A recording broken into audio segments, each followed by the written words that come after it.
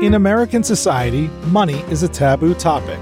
We're taught at a young age it's improper to talk about it, but we're also bombarded with messages about the power and importance of money in our everyday lives.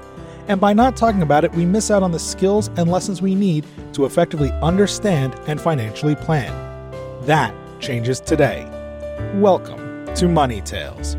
Hosted by Sandy Brager and Cami Doder, Money Tales brings more than 35 years of combined professional experience in personal finance to demystify money and demonstrate what it's like to speak openly about personal financial matters.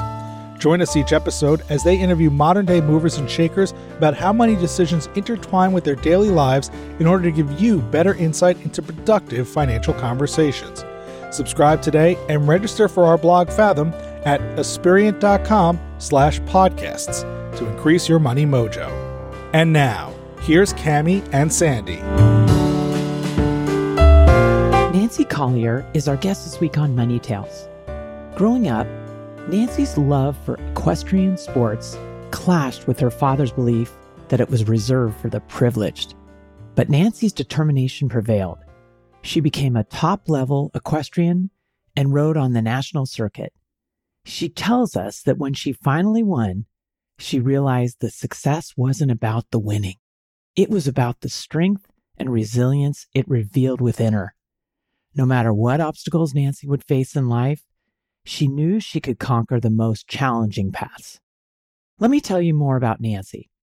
She's a longtime practitioner of mindfulness and Eastern spirituality and works as a psychotherapist and interfaith minister. Nancy has authored several books, including The Emotionally Exhausted Woman, Why You're Feeling Depleted and How to Get What You Need, and Can't Stop Thinking. Nancy is also a thought leader and national speaker on mindfulness, women's empowerment, well-being, and ethical technology. She frequently appears in the media, including being featured on Good Morning America.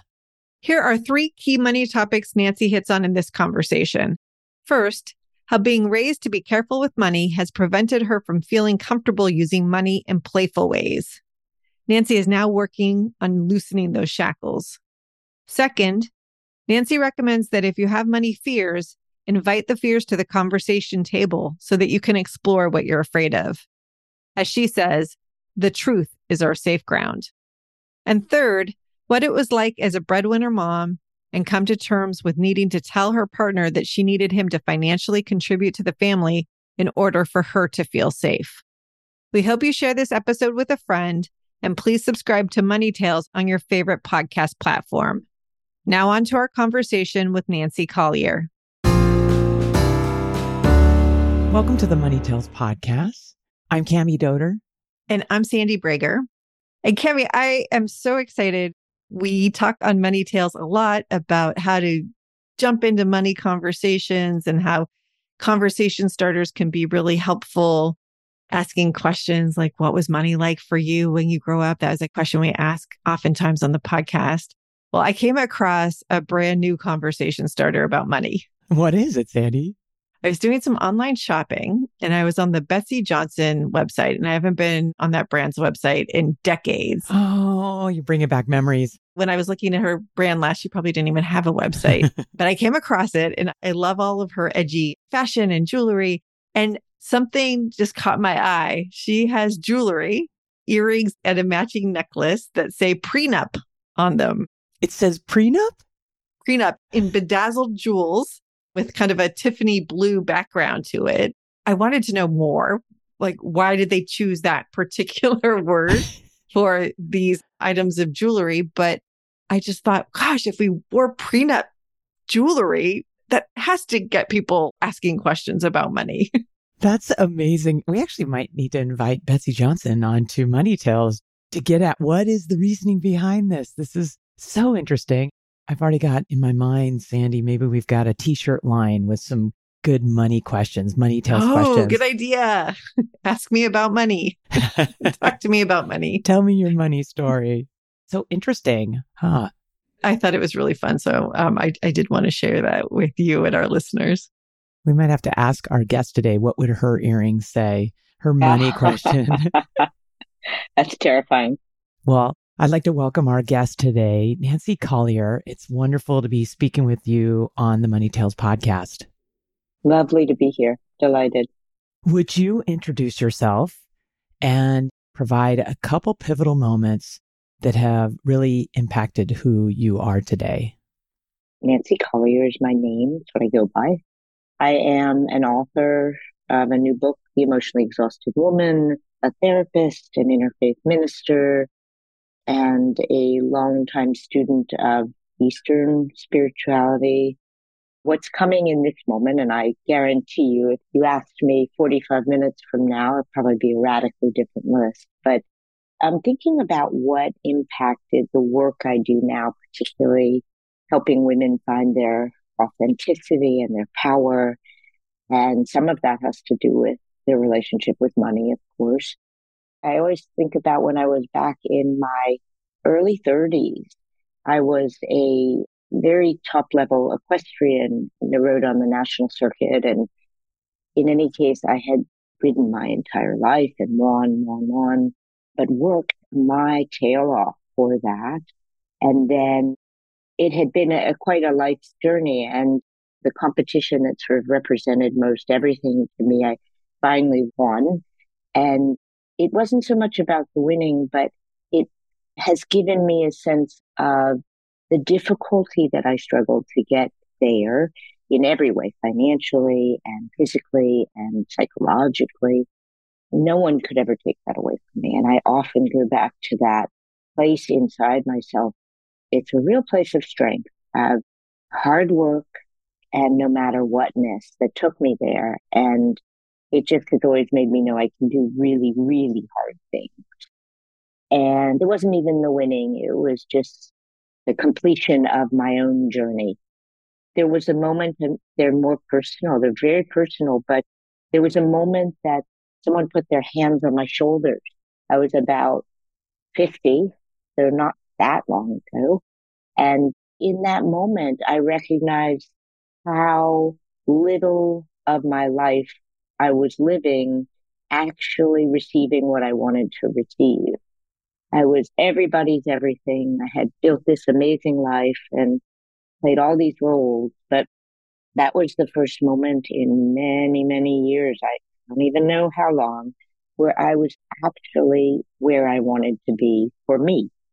That was just such a pivotal, it was like a God shot, if you know what that means. And then there was another moment not so long ago where I realized I wasn't interested anymore in what all everyone else needed me to be. And it was such a shift. It brought me to laughter, really, because it was wonderful you share that. And I'm not really interested anymore in who you need me to be.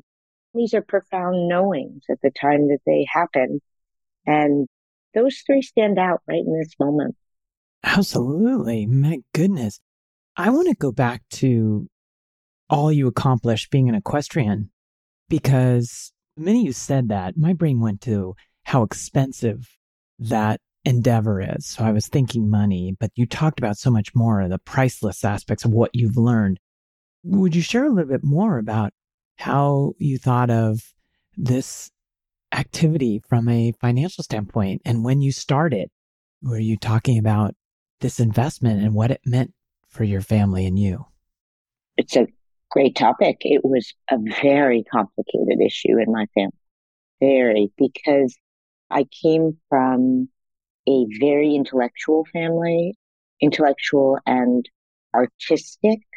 My dad's dream daughter would have been somebody writing poetry in a black beret in the basement. And it was all about following your dreams. But if your dreams were maybe not something that was understood, it came with all sorts of interpretations. So I come from also a psychiatrist and a psychologist, which is complicated. Oh, sounds like it, Nancy. Yes. And they were Buddhists, and they were practicing Buddhists, and they were very active teachers in it. My father hated the fact that it was an expensive sport because he didn't understand it. And it was extremely expensive. And money was something that made him really angry. Yet my passion for riding pushed through, but it created a certain back level resentment, I think, on his part. And it was difficult. It was very difficult to spend that much money and know it and have him not respect it because he thought it was for spoiled rich girls. And he didn't understand being at the barn at 4 a.m.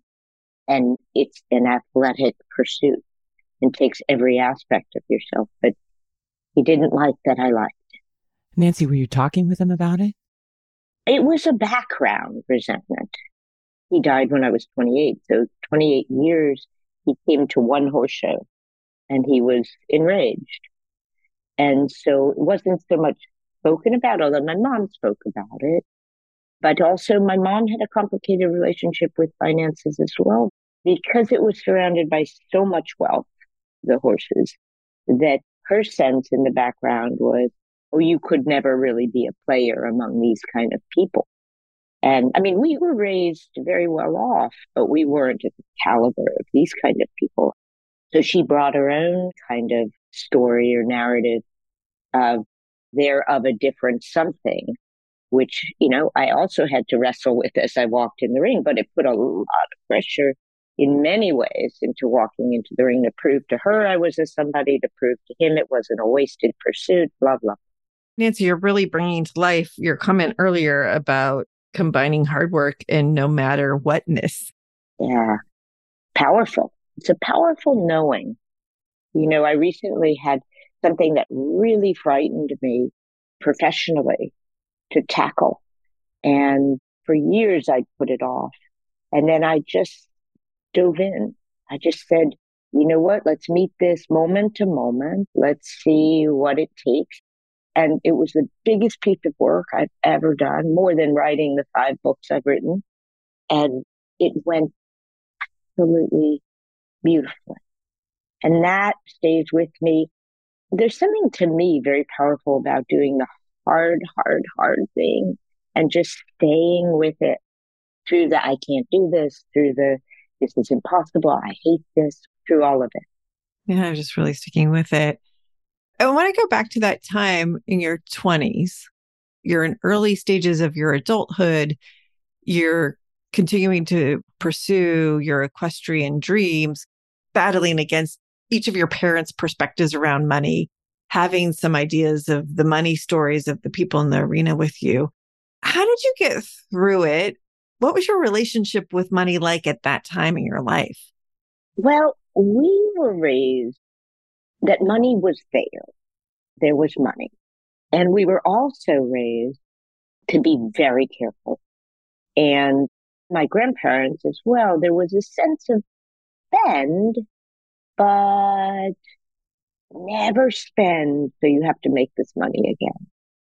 My sense of it was I felt taken care of. Money took care of me. It really did. And I felt loved by money because I felt safe. And we lived well. Not fancy, but we lived well. Yet there was this background messaging, which as a grown-up, I now understand was really, really powerful, which was be really careful. Be really careful. With money. Yeah. And it's not a plaything. Other than the horses, I don't think I've ever had a relationship with money that is playful. It's never felt like a joyful thing in that sense. I mean, it felt like ground and safety, but not joyful. Do you think you could have a joyful relationship with money today? I'm working on it. That's what I'm working on, which is to lighten that background messaging of this is for your kids. I now have kids. So it's very complicated. And I'm the breadwinner. So I have a lot of fear still around money. And it doesn't feel like something free. It's been a complicated relationship. If I were not the breadwinner, I think I would relax a bit. But the combination of that with this very strong, this money is for your children messaging, I'm trying to lighten those shackles and find a way to spend in a joyful way, in a way that isn't very careful. What you're talking about is felt by many. You said you have a lot of fear around money and it doesn't feel free. I'm curious, as a psychotherapist, how would you help a client of yours who said something similar? I certainly have clients like that.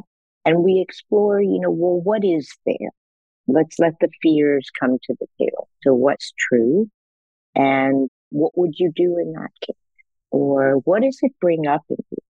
The more awareness that we have around it, I will say one of the things that set me free was giving myself permission, just to back up for a moment. I was raised in this idea that money is family, money is just one way that you get taken care of. It's a very big way. It's a way you actually feel taken care of and so on. I'm not in that kind of family now. I was raised too I was teens in the 70s and early 80s, and I got this message that it's okay, it shouldn't be a big deal, money whoever makes it, and so on and so on. But I had to come to terms with, and what awareness allowed me to see was to give myself permission to say, I am not okay with giving up any sense that I would be taken care of with money. I should be this incredibly progressive. It doesn't matter. Mine is yours. It's not what's true, that I actually feel taken care of when someone helps on a financial front. So it was this dreaded place of like, how could you be that person, that I had to free up. And then once I did that, I could start making changes and start feeling less fear, because that was the truth. I wasn't going to become someone who, I don't care, I'll pay for everything. I'm not. I don't care for that role. And I allowed myself to be actually as I am. I think a lot of my fear, because it's loosened so much over the last 10 years, was really of letting myself have the relationship with money that I have, which is, it is important to me that it's 50-50, or if not 50-50, it can't be that, but there's some balance, and caretaking will always, for me, and being parented, which to some degree we are by our spouses as well, involves money. So that's been a very personal journey with it. In terms of my children, my interest is really, how do I raise them so they can enjoy? At the moment, I have 2 college tuitions to pay and rents all over the map. So there's a reality. There's a reality to my little bit of fear, where I wouldn't work as hard as I do. But I think my biggest fear was to acknowledge the truth that maybe I'm not this person I'm supposed to be in 2023, some sort of feminist who it's all the same. Maybe I'm not that. Well, also, it sounds like what I appreciate you talked about is you were accepting of your fear. You're not trying to change yourself. Pouring into it. You're acknowledging it. Absolutely. And what we resist persists. So the fear is there. So when I'm in that state where, I'm standing up against a $450, as I was yesterday, beautiful cashmere sweater, I talk to the fear. What are you really afraid of? I remind myself, today you made this in your office. So welcome. Come on. Come have a seat at the table, fear. What are you afraid of? Do you feel this should go to your children? I mean, I will say I have very, very outspoken children who are like, well, wait, you got that? Why don't I get? Oh, because you're not my age. That's why. You're pretty out there about it should go to me. But they also very much wish I would spend more money on me. But as you say, yeah, just come. If I make this purchase, then come to the register with me. Also honor the courage to purchase in the face of the fear. I didn't get it. because it's stuff insane. I went on eBay later, but I think that's the whole of it, which is whatever is there. There's no right way to be with it. Our best process is to be who you are with money and with the realities. Like I have really hard stop realities about checks I have to write. So it's okay to feel afraid, and then it's okay to also indulge. The truth is our safe ground. It's not one answer or the other. Nancy, I really appreciate you sharing your interior monologue and some of the techniques that you use. I think that's going to be very beneficial for all of us. I'm curious, since you didn't buy the sweater yesterday, how did that make you feel as you walked away and it didn't come with you to the cash register? Well, here's what's kind of funny. And speaking of the truth, which is as a longtime athlete and someone who loves hard things, there's a certain delight in saying no. Or guess what? I get to go find the same thing on eBay. And I will. Something really, really close. My kids will roll their eyes. Oh my God, you could do it. There's part of my personality that enjoys that moment of, let's see what it feels like if you walk out and say no. So I get delight in that. That's the long time runner in me. There's been built this enjoyment of the heart. And the truth is, here's the real truth. I don't think about that usually for more than 7 seconds, not even, because I don't really care. That's the truth. Where I struggle with it more is, for example, if it's a vacation and I know I'm cutting corners or I'm telling my kids they can't have that, it's more there because I would like it to feel freer there. And I'm not a stuffed person. But the other sense of enjoying, giving yourself that little bit of luxury, getting the pillows you really want, those kinds. I think you're starting to answer the question I was about to ask, which is what does having a playful, fun relationship with money look like for you? I would probably spend looserly. I made that word up. I probably would travel with more.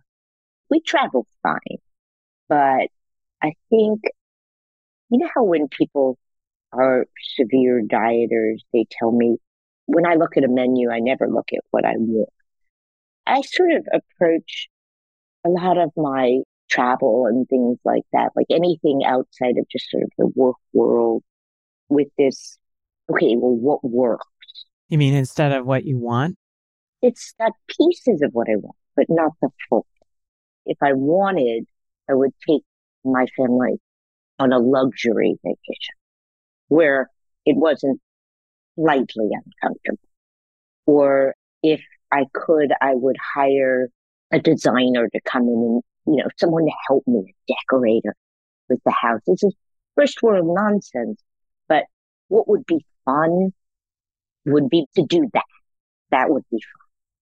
I'm curious, have you ever done a fun money project? A fun money project. Yeah, just feel that expected freeness of taking a luxury vacation with your family or doing something that you normally wouldn't do. I think you're calling me out here, Sandy. Only in a loving way, though, Nancy. That's I'm right. truly curious. Well, this is where I get my training. Where I do that, I suppose, is I give my kids the summer trips they want. I send them to the camps they want. I let them take travel trips that they want. So yeah, I give it. I often think about if I won the lottery, and again, I do very well because of my work, but if I won the lottery, what would I really want? What would I do different? And truth be told, those are not my wants, the wants that cost money. I'm on a spiritual path. My want is to be in a relationship with wanting, period, of awareness, to have peace, just peace, and peace from this mind and peace from this source. So I'm not really wired to want material objects, part of what I'm up against is I don't want boats and cars and houses. I actually want less. So I'm sort of by nature a minimalist.